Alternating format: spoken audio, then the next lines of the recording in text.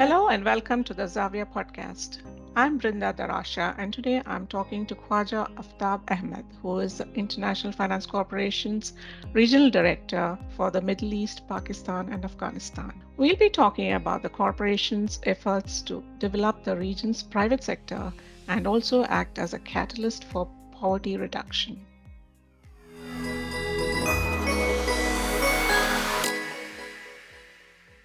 Aftab, welcome. Thank you, Brenda. Thanks for having me. Would you give us a brief overview of your activities in the region, particularly the Middle East and North Africa?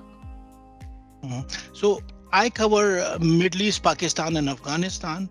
This is a region which is 15 countries, six GCC countries, and nine countries in Middle East, seven countries in Middle East, and then Pakistan, Afghanistan. So you can see from the composition of countries, it's most of the countries are fragile, low-income countries. We talk about Yemen, you talk about Palestine, Lebanon, Iraq, Afghanistan, Pakistan. So it's a very challenging but very exciting region. So we have been focusing on this region for a long period of time, and IFC restructured a year ago. We just celebrated first anniversary, where this region was carved out in terms of to give more focus, more importance to these Middle East fragile and low-income countries.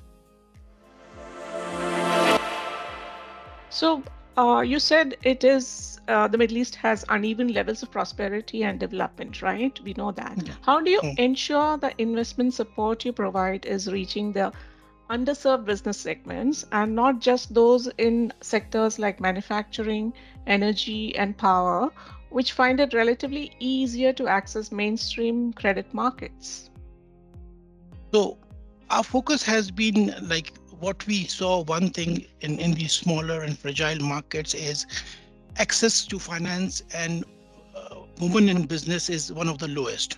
So our focus has been for focusing on micro SME financing, providing gender financing. So I can give you a few examples. Like in Palestine, recently we committed a $5 million transaction to Vitas. And as you know, 95% of the businesses firms are micro or small enterprises. So this $5 million will leverage and help in terms of reaching out to many underserved firms which didn't have any access to finance. Similar, you can find out a lot of other, like we did SME and MSME financing through our bank relationships. Most of our financing, when we provide credit lines to banks, these are not plain vanilla credit lines. Usually the focus is on solving the problems in those countries or in those regions, mostly access of funding to small and medium enterprise, gender financing, climate. So we make sure we do a diagnostic of the country or the region, and then structure our financing based on the needs of the country.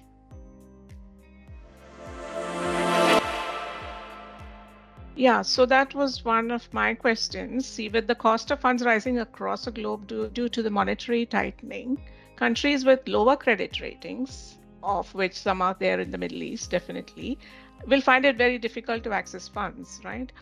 Do you see IFC ramping up its public-private partnerships in such countries? And is blended finance a sustainable and viable option here?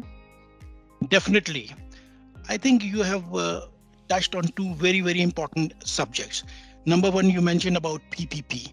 I think PPP is not only relevant to these small or high risk countries, but also countries in GCC. So if you see the profile of the countries, most of these countries does not have fiscal space to allocate sovereign funding for development, whether it's roads, whether it's transport or logistics or airports. So PPP comes very handy, and we have been focusing on PPP in the region, and there are many examples. So in Jordan, recently we will be closing public sector school PPP on schools in Jordan.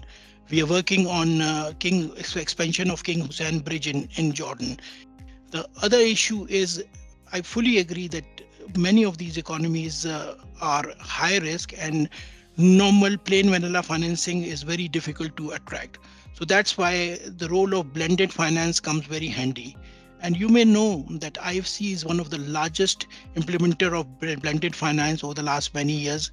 We provided through our donors $3.1 billion of blended finance, and which leverage are around 17 billion plus of financing. So blended finance in the form of, because local currency is lacking in these countries, so it helps in terms of providing local currency.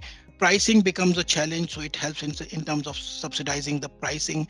Sometimes the viability, there is viability gap due to risk, and this we use blended finance to address that. So you rightly mentioned it's very difficult to, without blended finance or risk mitigative tools, to provide funding to some of these very challenging economies. Where would you say this blended financing is mostly being deployed? In which countries?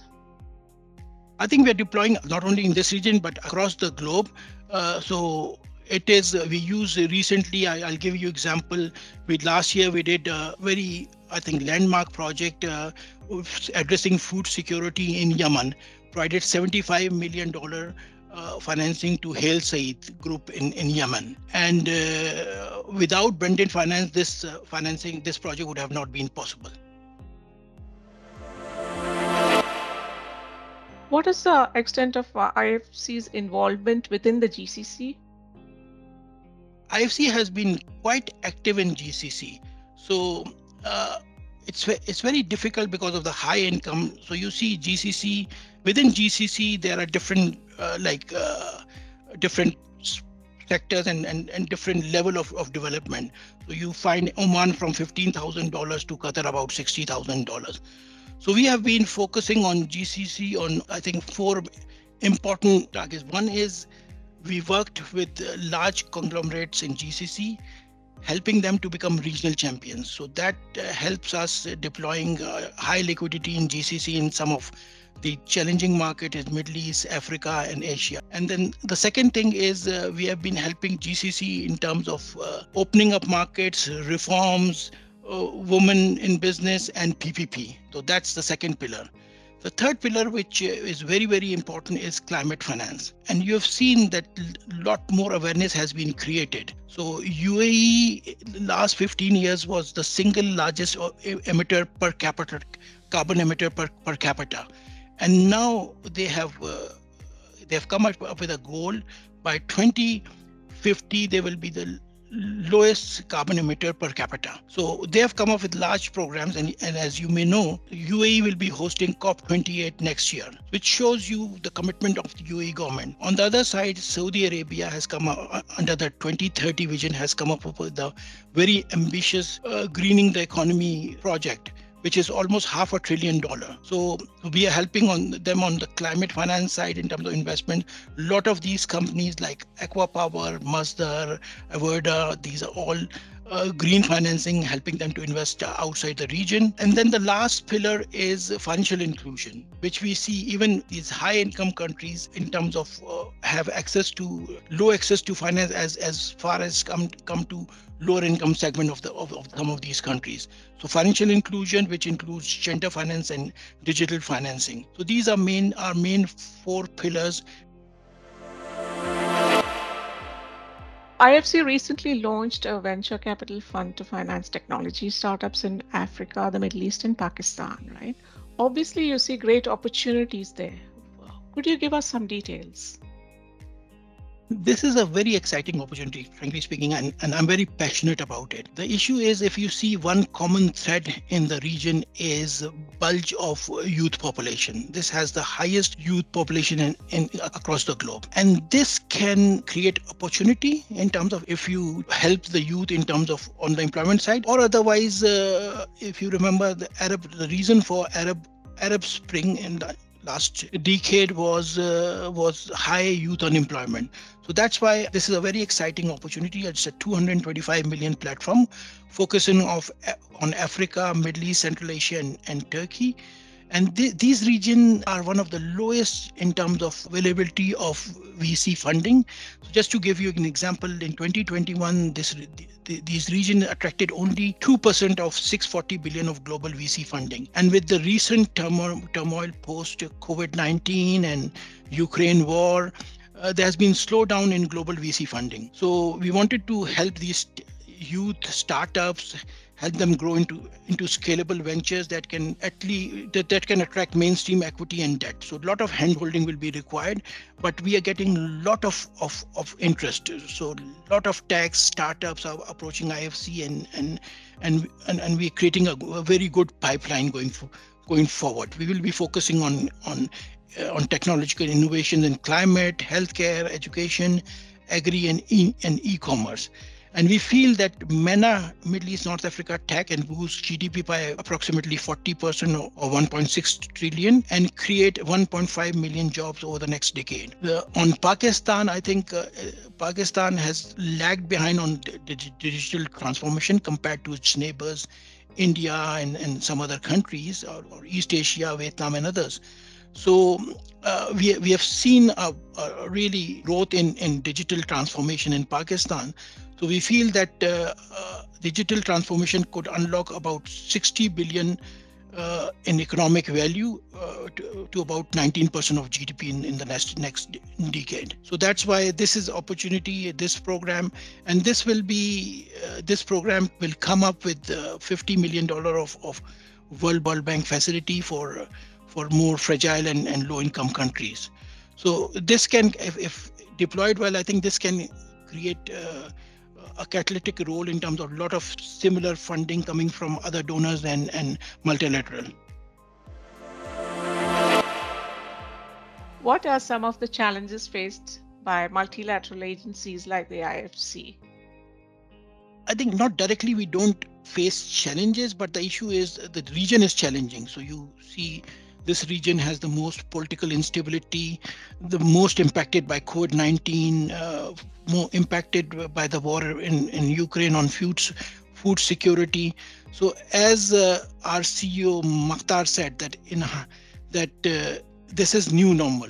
So one that will require new partnerships and create mindsets to pave way for a more sustainable, resilient and inclusive future.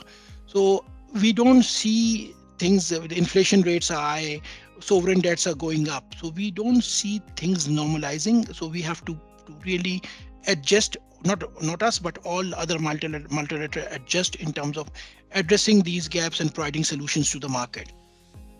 Sadly, that's all we have time for. Thank you, Aftab, for taking the time for us. Brenda, thanks a lot. I think thanks. It was a good discussion. Thank you. You have been listening to the Zavia podcast.